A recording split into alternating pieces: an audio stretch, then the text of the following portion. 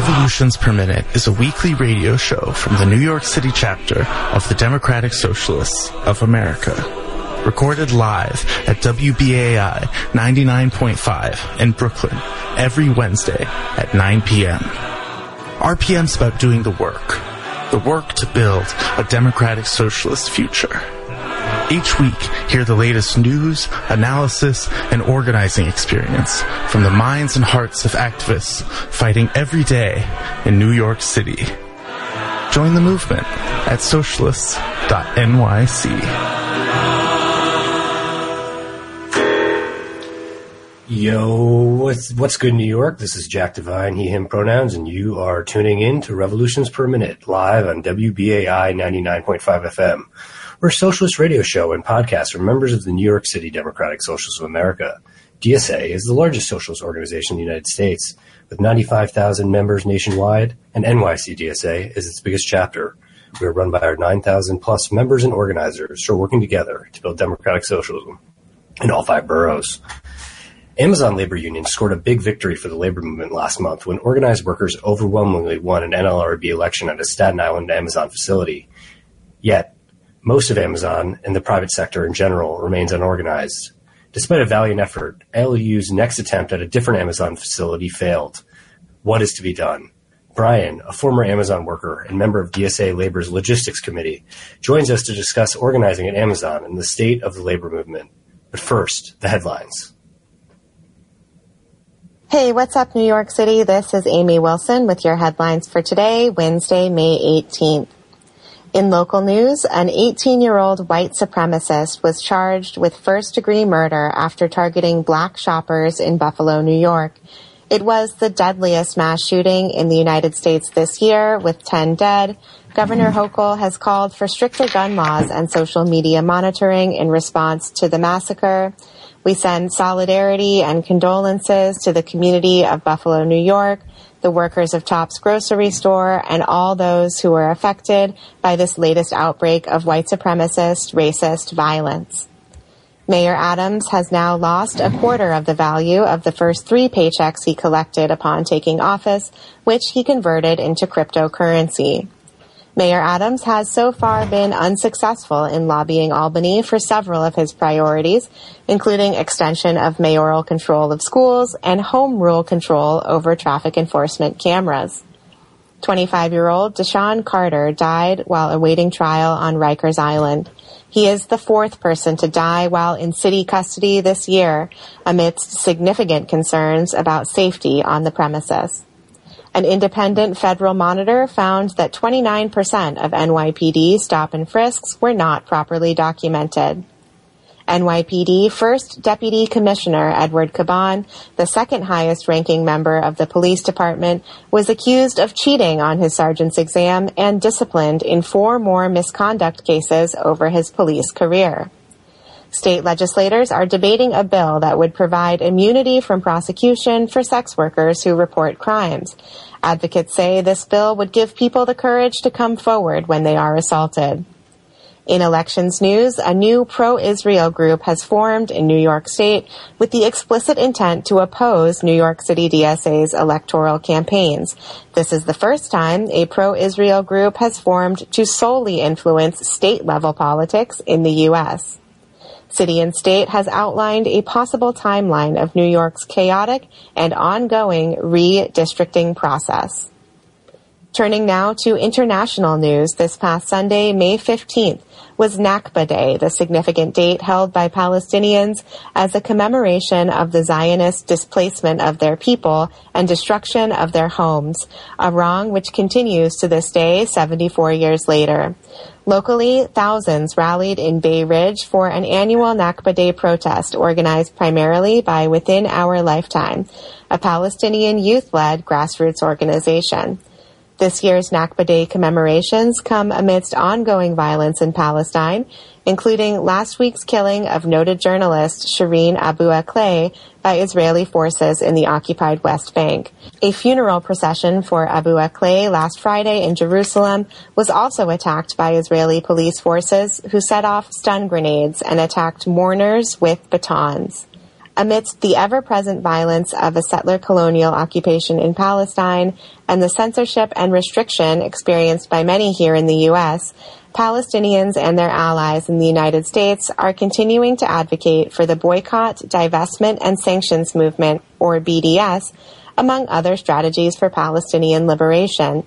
This week, United States Congresswoman and Detroit DSA member Rashida Tlaib introduced a House resolution to recognize the Nakba and Palestinian refugee rights.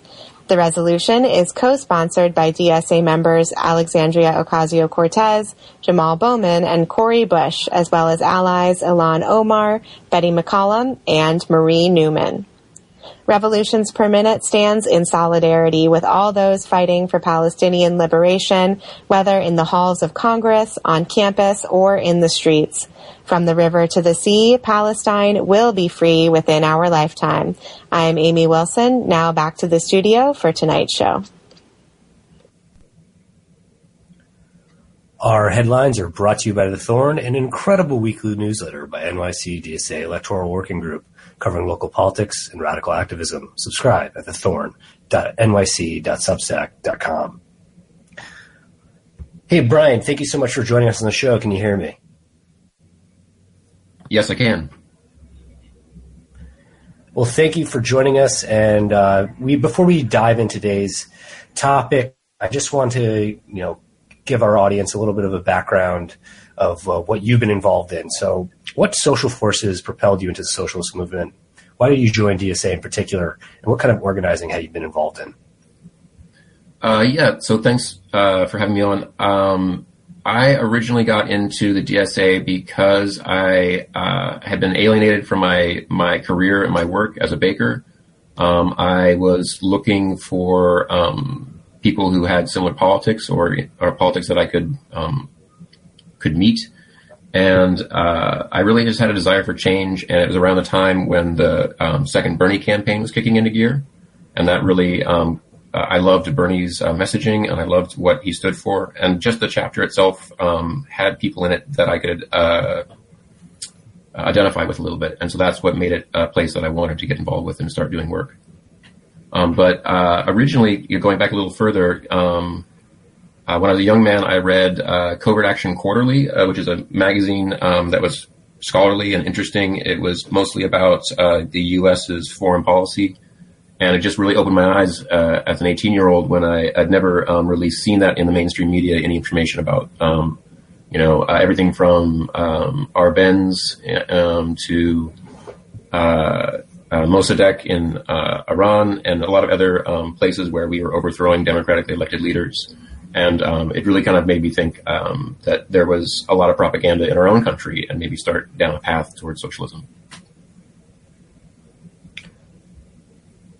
Learning about the history of the CIA coups or CIA-backed coups in Guatemala and Iran was definitely an enlightening moment for myself as well. So I think we have some overlap there, as well as the Bernie campaigns being a critical moment and eye-opening, and seeing the sort of transformative politics that was possible in today's world. So now that we've kind of gotten a little bit of your background, I'm just curious, we're going to be talking about Amazon today. And so what makes organizing a labor unit at an Amazon facility so difficult?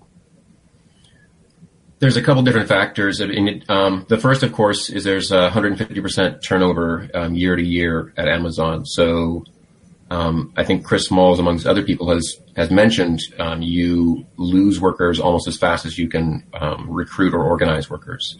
So that's a factor for sure. The other factor is that Amazon advertises the job in many ways, subtly or not so subtly, as a gig job. A lot of people come on to Amazon thinking, I'm going to do this to work temporarily, especially during the pandemic when Amazon was very aggressively hiring when a lot of their places were not.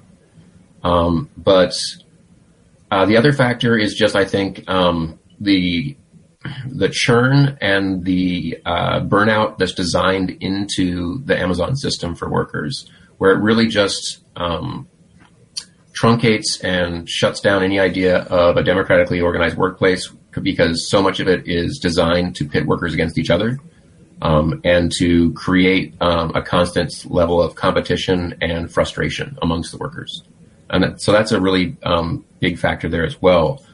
Oftentimes you'll find a worker who's angry enough to start organizing is also angry enough to quit Amazon. And so, the factor that I think plays into this a lot that Jane McAlevey identifies as a labor organizer, when she talks about the Great Resignation being the opposite of what we really want to do if we want to build labor power, and identifies how ALU did the opposite. They stayed instead of changing jobs and really invested in that change. And that's daunting for some workers. I was talking to workers last night at a socialist job fair that we put on here in Portland. And some of the workers were really concerned about the idea of, it sounds like organizing is a second job.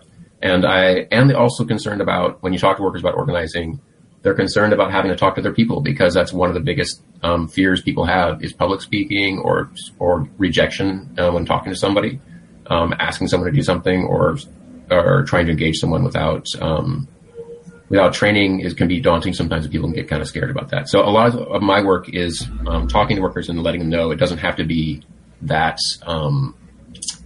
onerous. It can be just small steps, especially at first. It's more about knowing one person. And I also tell them, for example, I'm an introvert, and I can do organizing, so I think other people can too. You hit on a number of really interesting points there. One is that the particular conditions of Amazon, as you said, there's so much turnover. New people are coming in every day. Every month, it seems like half the workforce could be entirely different than it was a month before. And as you said, and maybe you can elaborate on this a little bit more, that there's a system of competition between the workers at Amazon that really pulls people apart and makes organizing more difficult. Is there anything you want to add to that? How Amazon goes about doing that? Sure. So one of the ways they've certainly built their system around high churn, right? They expect to use up workers and burn through them. Workers are the disposable part of their equation. That's made very clear when you work there, or even from the outside, you can kind of see it. But the system that are set up is, a $1 trillion company routinely doesn't have enough time clocks, doesn't have enough pallet jacks, doesn't have enough hand scanners, doesn't have enough batteries for their hand scanners, doesn't have enough of all the materials that workers actually need to do the jobs. So you have workers constantly trying to find or grab a pallet jack from someone else or equipment from someone else. At the same time, half of that equipment, the ones that have computer screens, you have to answer a survey before you can use it about 2 to 3 times during your shift that you don't want to answer. Usually it's feels a little bit like an interrogation. But the competition there is set up also. So say, for example, in an FC, a fulfillment center where you're pulling lots of goods from a dock to stations where people are stowing, they're constantly setting up those workers to compete with each other for the same amount of materials so that someone loses, right? It's not having enough materials for the job. It's not enough materials, so workers are pitted against each other to get that material to actually fulfill the requirements for their team. Additionally, because the things that are incentivized inside of Amazon are speed and efficiency, the things that aren't incentivized are safety, right? There's no you get a scratch-off ticket for being the safest or anything else. That's not a concern particularly. And safety is really obviously, when you look at, so for example, the state of Washington, just north of where I live, last year they passed a law requiring Amazon to pay a 15% higher workers' comp rate because they injure workers at such a high rate that is now classified as more dangerous working at Amazon than mechanized logging or law enforcement, for example, right? And that's a high injury rate, and it's year over year, the constant. So the high injury rate has to do with when you have high turnover, you can't actually build safety teams, right? People have to have time working with each other, build that workplace camaraderie and that connection. And Amazon doesn't want that. They want workers to be plugged in for a moment and not have teams. And that's where you get hurt, right? Because you don't know who you're working with. You don't know the requirements for the job, and you're undertrained. And so that's what creates a lot of that competition and that level of anti-solidarity efforts by Amazon to make that happen on the work floor, in my opinion.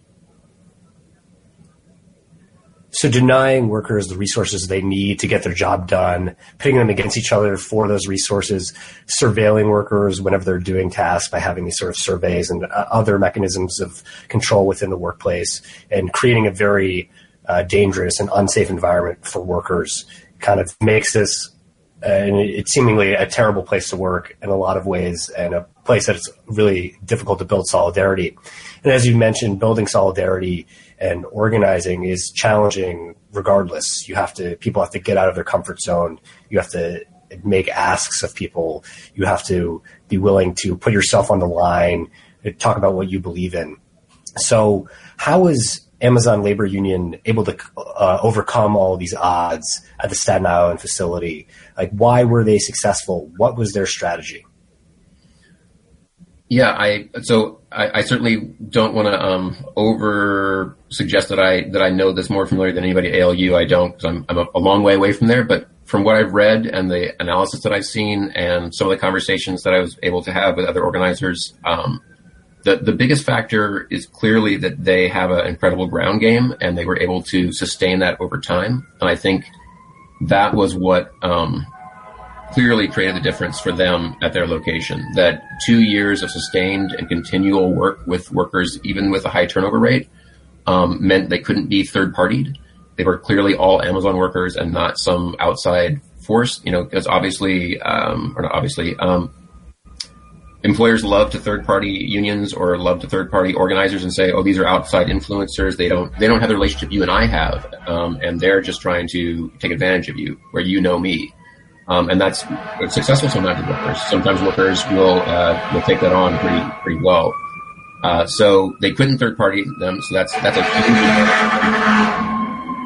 And then at the same time, those workers really kept up the pressure and continued to do overt and kind of almost 1920s or 1930s style. We're just going to camp out in front of a building here as well as on the inside, and we're going to be out here every day and just make it so that it's clear that we're here to stay and it's clear that we're not giving up. I think they were brilliant in some of their structure tests in terms of like getting everybody to wear shirts inside, getting a lot of people also to push back against the constant union busting. I think that was a factor. And I have a theory, and this is my own theory and maybe not well sourced, is that the continual union busting may have actually been a detriment to Amazon in the long term. Because at a certain point, I think workers get tired of that. I mean, it's a tactic designed to wear down workers. But if you start in from day one and they're just constantly telling you over and over again, at a certain point you might start to resent it, I think. So I think that actually had a counter effect that was to the benefit of the Amazon organizers. That and the fact that they could use those meetings to also make their points. They would go into meetings and make it very clear about how much these union busters are being paid, about all the factors there.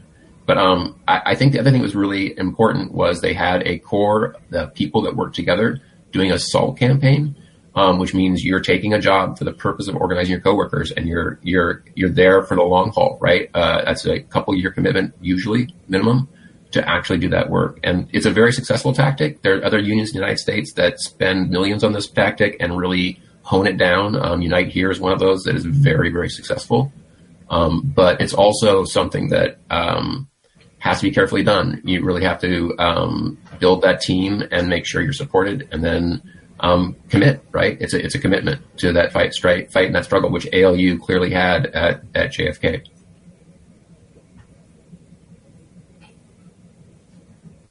It seems like they had a few factors working in their favor in combination with a brilliant and kind of widespread strategy, where they took in a number of different tactics and combined it into being able to build this organization and build this union successfully. One, as you said, with the kind of the constant union busting, maybe made workers think, oh, this is actually something that we may want. If Amazon is so against this, there's got to be a reason why. If they're creating all these horrible conditions in the workplace, they don't want a union. Maybe I do actually want one, and it's going to benefit my life. And I think something that I was reading was that a number of the voters had actually, and some of the organizers had union members in their family. So being here in New York, where we have, as compared to the rest of the country, especially in New York City, a higher unionization rate, people see that unions benefit their lives, that they're able to have better living conditions, higher wages, better benefits. So there's kind of a union culture that exists here in New York that was helpful. And then on top of that, an interesting fact that I was able to read was that they had read, and you mentioned kind of bringing in some of the 1920s, 1930s strategies. Well, they had read Williams Foster's book on organizing the steelworkers and took some lessons from that. So I think there's in kind of having this deep organizing roots within the union and within the workplace, they were really able to build up a steady organization, build up relationships, and have these cookouts where they served all of this variety of food. They were able to connect with so many different workers in so many different ways. But I just want to remind our listeners that you are tuning in to Revolutions Per Minute on the listener-sponsored WBAI in New York City, broadcasting at 99.5 FM and streaming on your favorite podcast app. Today we're talking about Amazon Labor Union and the broader state of the labor movement. So, Brian, how can ALU's success be replicated, and what other labor organizations are involved in this broader struggle to organize Amazon?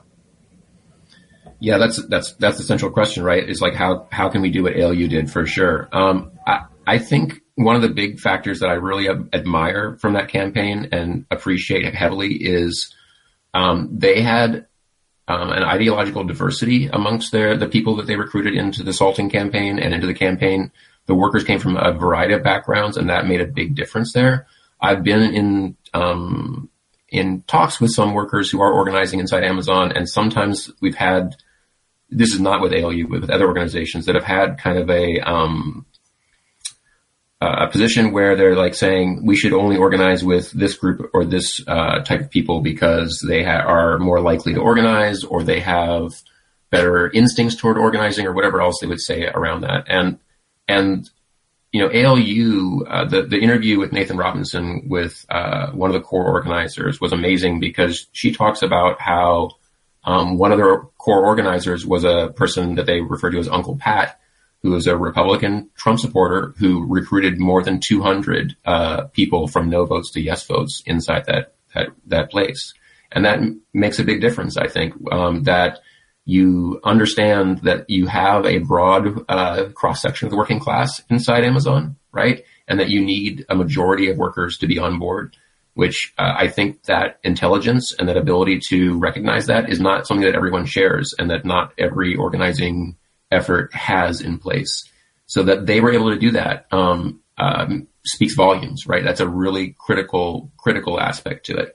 I think also it's, you know, so the other organizations that are, you asked about other organizations that are doing organizing within Amazon. And I'll say that there's a couple that I'm aware of.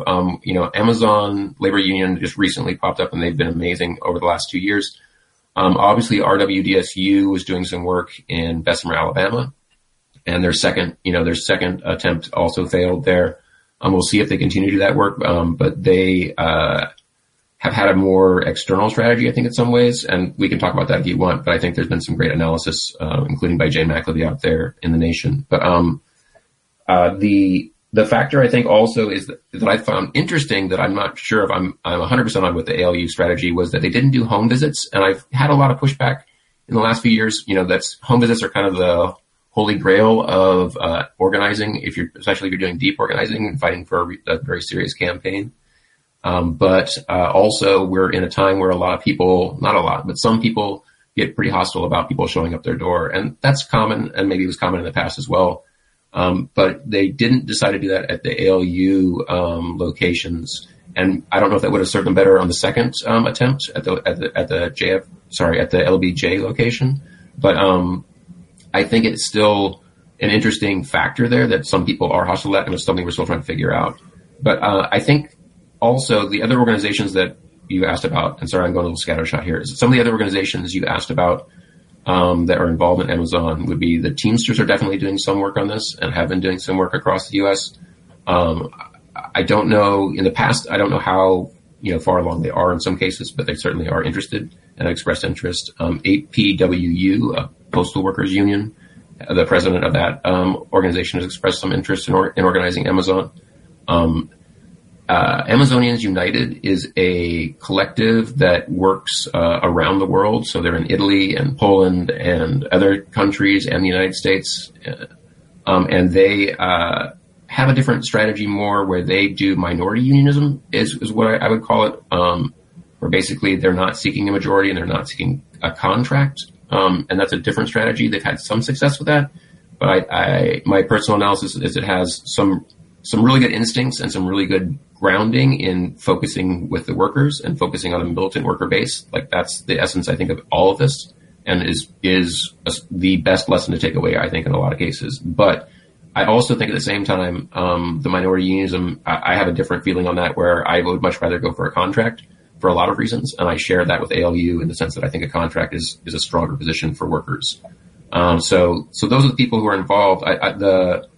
The Amazonians United does a lot of training and is in a lot of places in the U.S. But I find it interesting. There's a lot of different, slightly different tactics and a lot of different people trying, seeing what works in a lot of ways. It's a laboratory in some cases. I think because it's such an expansive corporation that has these warehouses and facilities all across the country and has so much power that it's necessary to try all these different approaches and see what works. It's great that ALU was able to successfully win in an NLRB election, but we've also seen with some of the Amazonians United tactics that they were able to win some improvements in the workplace.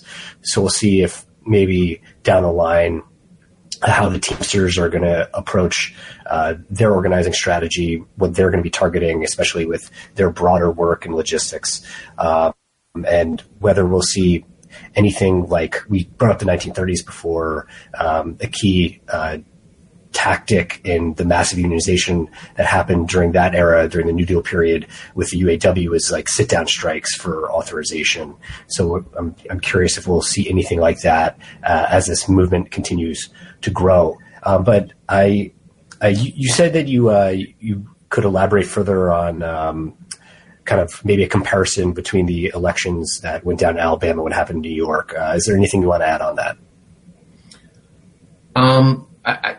One of the big takeaways that I thought was really important out of the Bessemer, Alabama campaign was it seemed like they could have better connected with the community around them and built more community support. Jay McAlevey, mentioned, for example, religious leaders would have been great to connect there. It's a pretty heavily religious community. Obviously, or not so obviously, the bargaining size was misidentified for the first campaign, and that meant they were scrambling a lot, I think. And the second campaign hopefully had some better organization, but I think still struggled from a lot of things. One thing that I thought was telling about that campaign was the president, I believe, of RWDSU at one point went in front of the press and said, "Hey, don't worry about joining a union because this is a right to work state. You don't have to pay any dues." And to me, and to others, I think that's the wrong messaging for why you want to be organizing in your workplace. And I think it sends the wrong message to the workers in some ways. And that's, I don't think, I'm not mad at RWDSU for their work. And I think there's a lot we can learn from that and can continue to learn from. But I would also, say that ALU, I think, did much better in identifying their bargaining size. I think a lot of people, myself included, were skeptical about their chances of winning based on filing with only 30% of the workforce. And I'm so glad that I was wrong, and I'm happy to eat my words on that. At the same time, if I filed for a union election with only 30% of the workforce engaged, if I hadn't had really serious structure tests before that, I would probably have a nervous breakdown because I'd be so scared about the risk to the workers there. But I still think that ALU, that strategy of just being on the ground and not going away and continuing to sign people up, continuing to have coworkers, talk to coworkers, and build those relationships and build that solidarity, right, that's missing, to bring that in and to bring in that class consciousness and recognize those common interests. That is just, you can't substitute that. The fact that they had, it's a very diverse workplace, so having a lot of diverse voices made a big difference for them as well, I think.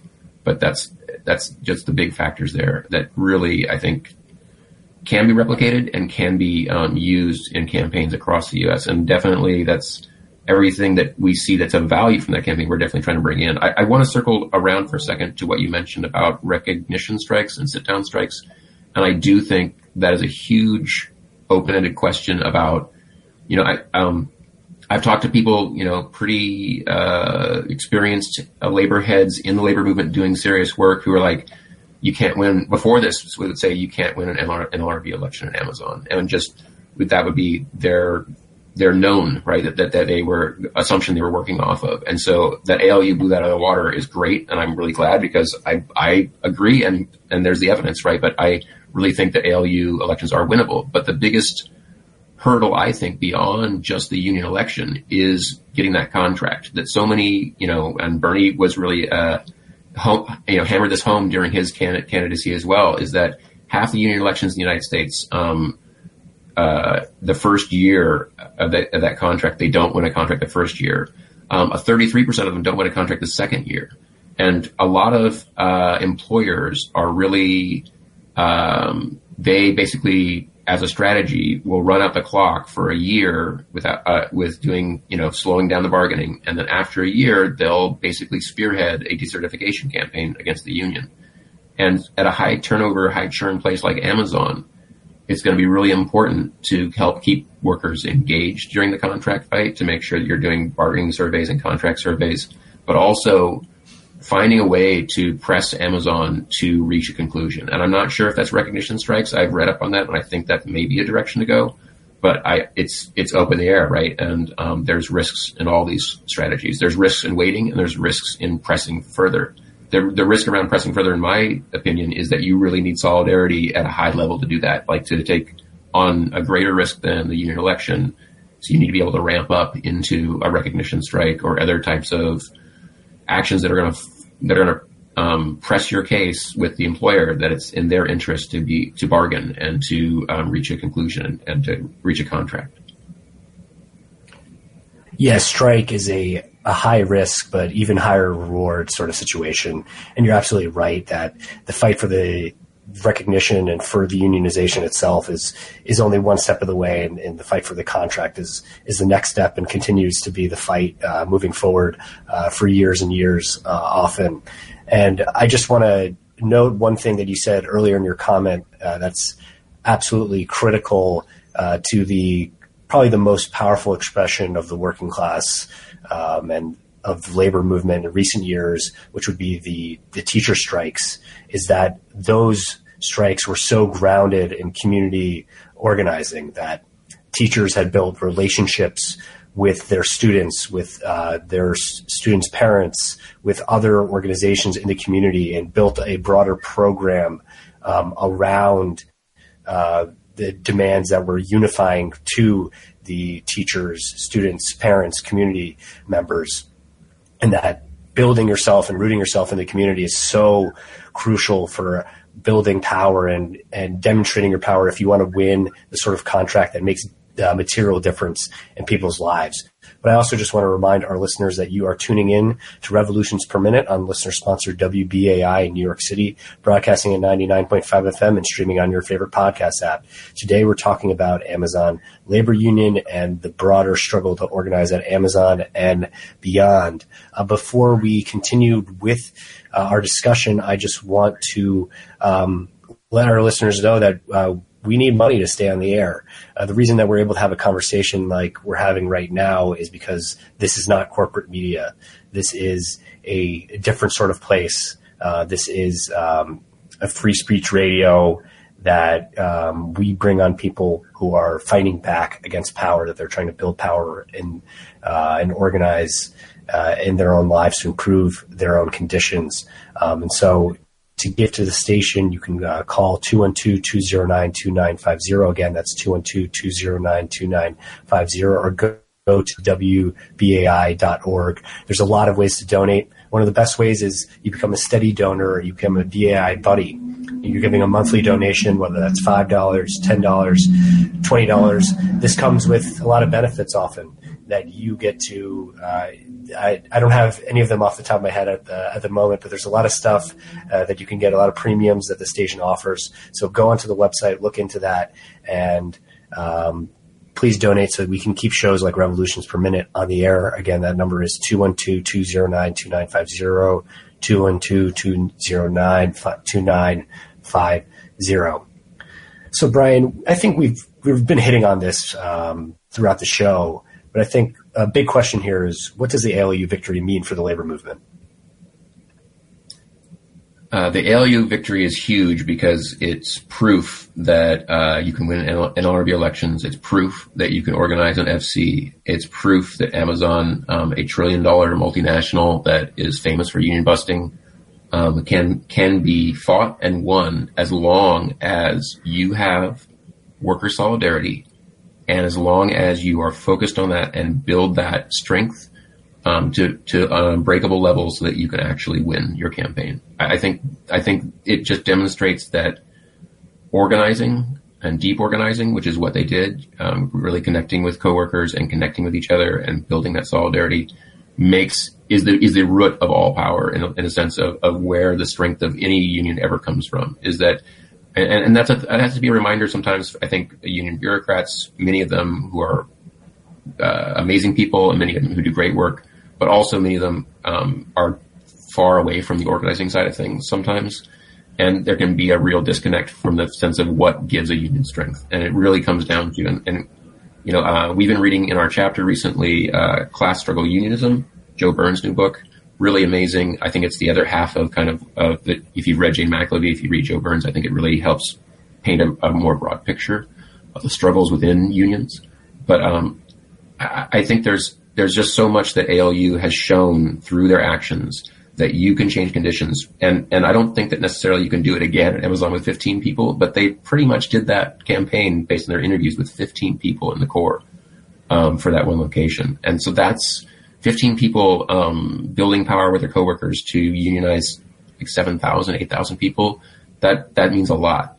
That's a huge message to workers and a huge message to Amazon and to corporations that labor is not going away and exploitation means there's resistance. Absolutely. That's a beautiful way of putting it. And I think what's really encouraging is that ALU has heard from, I think 100 or over 100 facilities since their victory and their immediate aftermath, workers around the country who are looking to organize with them. So it seems like if this momentum builds, and it looks like it is building, you could potentially have dozens of facilities organized within the next few years. And that would be kind of the transformative push the labor movement needs, because private sector unionization rate remains very low, and something has to be done about that. So what are your thoughts on reversing the tide of deunionization in the private sector? Absolutely. Yes. Amazon is the second largest employer in the United States. They're on track to be the largest employer. They constantly, among many other companies, but they're one of the big contributors to degrading working conditions for working class people in the United States. And I absolutely think that this decade is critical in building labor strength and power. I point out, and when I give talks on salting to people and to groups about labor salting and taking on work like this, I point out that in the 1920s, early 20s, which has a lot of similarities to us today. It was a gilded age, the Roaring 20s. You had just come out of a pandemic, and in the 20s, union density was about similar as it is today, about 9%. But they were able to get to 33% union density by 1937, like 17 years later, basically. And so that was through in fits and starts sometimes, right? Like 1933, 1934 were massive years for unionization. So it can come in waves, and it's important to recognize that I think climate struggle is just going to increase over this decade and get much worse. There's going to be much more displacement. It's much more likely that we'll see a lot more issues and problems within our government and other things going on, and a lot more instability at a lot of levels, including the higher levels of finance. Obviously, they're floating on 6 or 7 different crazy financial bubbles. So I think it's going to really be crucial that we organize in this decade as much as we can and build as much union density to actually achieve social change. And when I go and talk to Sunrise or other groups about this, emphasize that, and they recognize that too, that mobilization isn't working. I think most people in the United States recognize that mobilization, just coming out to an event, yelling at power doesn't change what power does. So it's a start, but it's not enough. So, organizing has to be that other piece of it. And I've been really, working hard to build out with other people within the DSA, build out a more comprehensive and coherent strategy on organizing Amazon, including a defined win condition, and then a credible plan to win.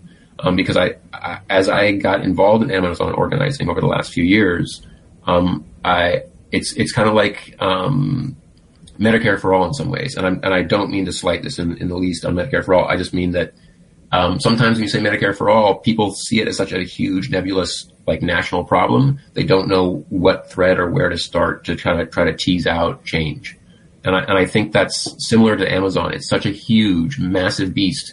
People are like, I have no idea where to start on this project, or where I can get the most results. And if I have limited resources, which we all do, how I'm going to actually make those resources count.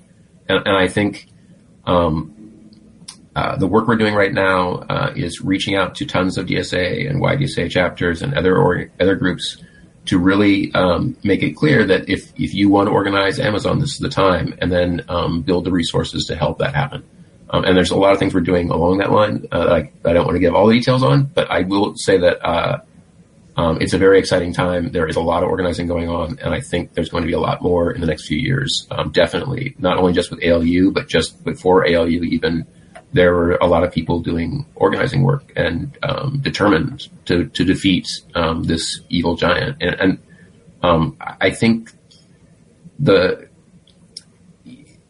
seriousness of the issue right now in terms of, like, just how much labor conditions are degrading, it's maybe happening fast enough. I hope in some ways, I'm not an accelerationist, but I hope it's happening fast enough that people can see within their lifetime the change and see how it's gotten worse. And I think that's, one of the factors at Amazon is they don't want workers there more than 3 years. I think partly because they don't want them to see how badly the conditions have degraded over that time, right?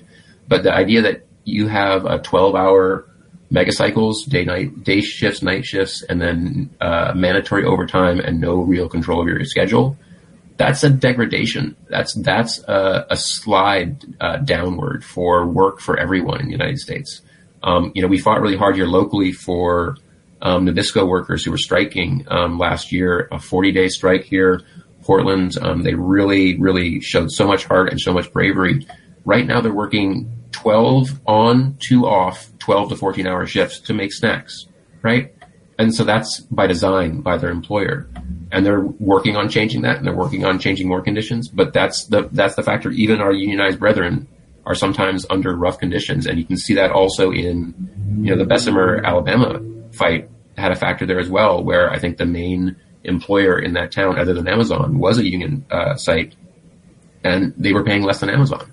So it's a thing where the union density and the militancy is really going to be the factor about how we're going to change conditions and how we're going to really actually build that power and go back to, in the old days, the IWW, every member was a SALT, right, in the industrial strategy. And Amazon is the closest thing we have to massive factories, an employer in every state that gets massive subsidies from the government.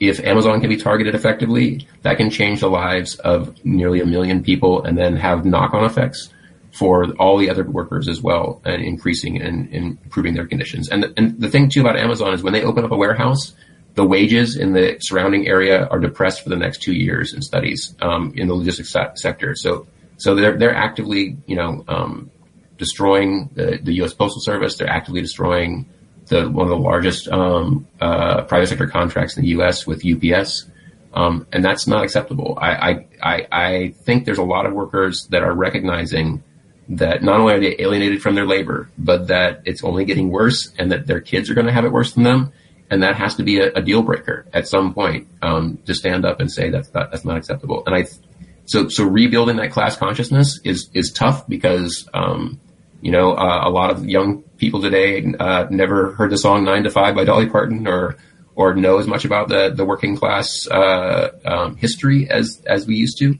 But I think also people are recognizing that something has to change. And I think ALU strategies and workers organizing with other workers, like at Starbucks, is really what's going to change conditions, and building that bravery together, right? Building those working class muscles to recognize how to build solidarity and how to change and transform the lives of your family and your coworkers.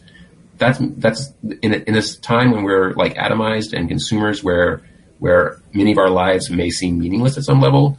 This is, I think, where we're going. I just don't think people can invest too much more heavily into culture wars and into online frippery. I think it really has to come down to, do you mean something, and is this life worth fighting for? Absolutely. I think there's a few different things that you mentioned there that I just want to highlight and expand on. This notion that history moves in waves, and you mentioned the 1920s and the shift to the 1930s, the dramatic increase in unionization. And you also had an indirect increase in militancy as well, the 1934 strike wave, where you saw the docks across the West Coast paralyzed by the ILWU.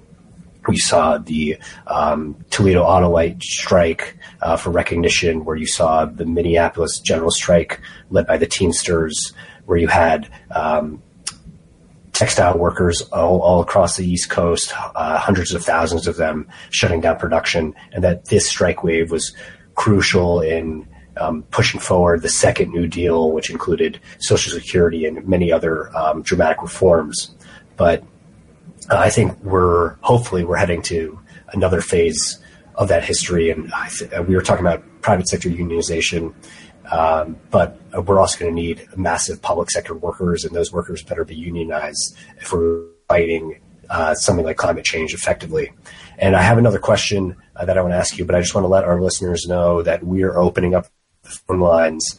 We have around 10 minutes left in the show. We'd love for you to call in. That number is 212-209-2877. Again, that number is 212-209-2877.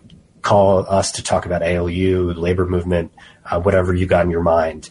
But while we're waiting for a call, I just want to ask you, what is the DSA Logistics Committee? And you were mentioning the UPS contract. So what other struggles in the logistics sector do you have in your eyes on? The TSA Logistics Committee is mostly focused on Amazon, and then also focused on UPS Teamsters primarily right now, especially with the UPS contract coming up in 2023. So this is a very important time to build strike readiness within UPS and within the Teamsters, and to also hopefully be a militant force encouraging and strengthening the Teamsters to be more militant and be more democratic, as they've been heading in that direction, and it's a great sign. But the Amazon work is also just recognizing, not only do we have a labor resolution that was passed at the last convention of the DSA that asks every member of the DSA to either consider joining a union, if they're in a union, to strengthen that union, and that's a broad request of everyone, but the Labor Committee is basically trying to see how we can bring that into fruition, and how we can effectively organize Amazon in a way where we can take advantage of the fact that the DSA is in every state and is spread out across the United States in the same way that Amazon is, and that there's a lot of opportunities for us to organize within Amazon as a very accessible and a highly strategic target. This is the kind of work that we can do, and I think as a socialist organization, we were built for in many ways. And it's also, from my personal point of view, I find labor work extremely grounding, and it's an incredibly valuable political education for DSA members. It's easy to theorize about what the working class thinks, but get on a picket line or get on a strike line or take a job at Amazon, and then you get to find out real directly and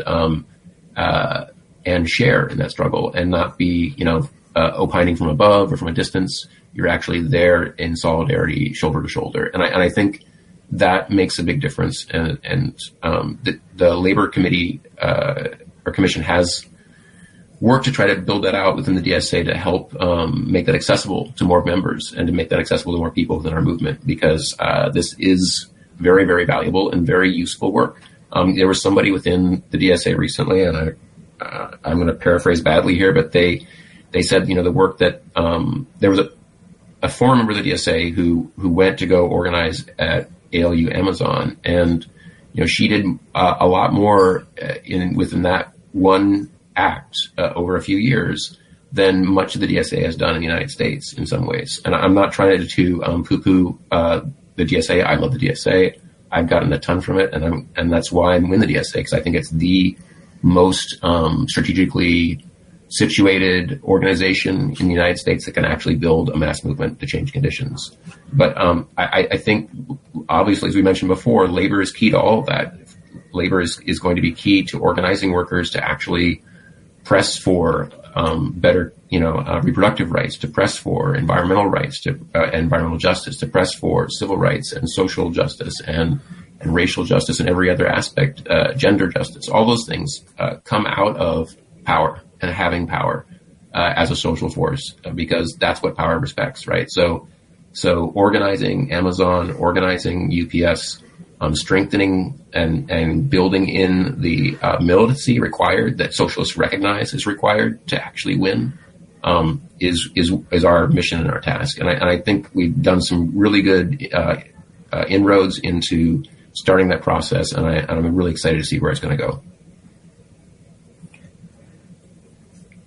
That's absolutely correct. Only the organized working class can shift the balance of power in society to actually meet the demands that DSA is pushing for. That's the core of any program, making any program a reality. I just want to ask Max, do we have any callers on the line? No, one came and went. Well, we lost one caller, but if you want to call in or you want to call back, number is 212-209-2877. Again, the number is 212-209-2877. And, we only have a few minutes left in the show. Just wonder if there's any organizing stories you have that you want to share with our audience, maybe any funny moments or anything that you think was transformative in people's lives that you've been involved in the past.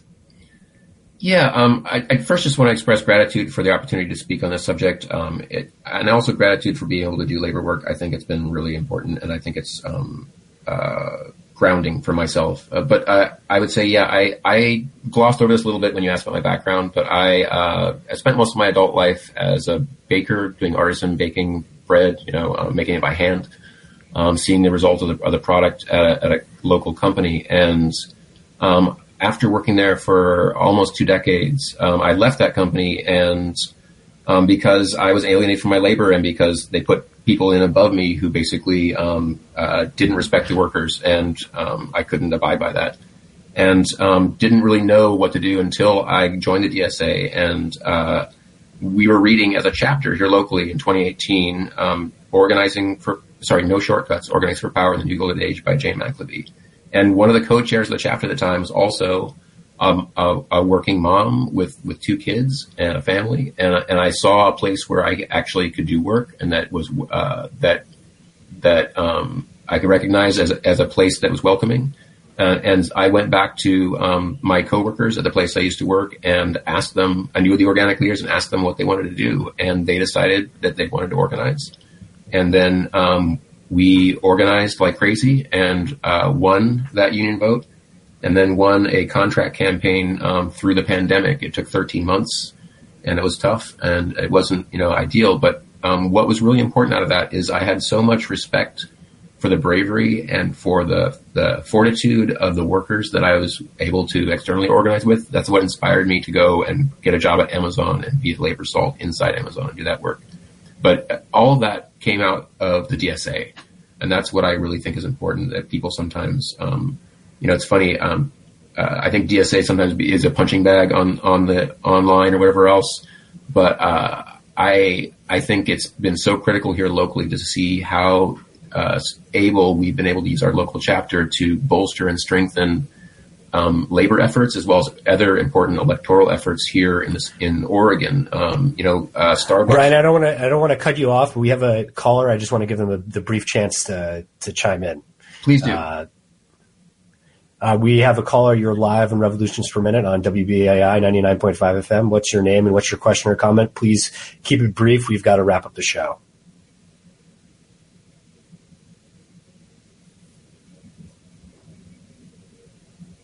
Well, I guess he went away again. Well, we lost the caller yet again, but I think it's time for us to wrap up anyway. Thank you so much, Brian, for joining us on Revolutions Per Minute. It's been a blast having you and hearing your perspective on the labor movement. Thanks for having me. I really appreciate it. All right. Well, this has been Jack Devine with Revolutions Per Minute. We'll see you organizing your workplace, your building, or on the streets. We'll catch you next week, Wednesday at 9 p.m.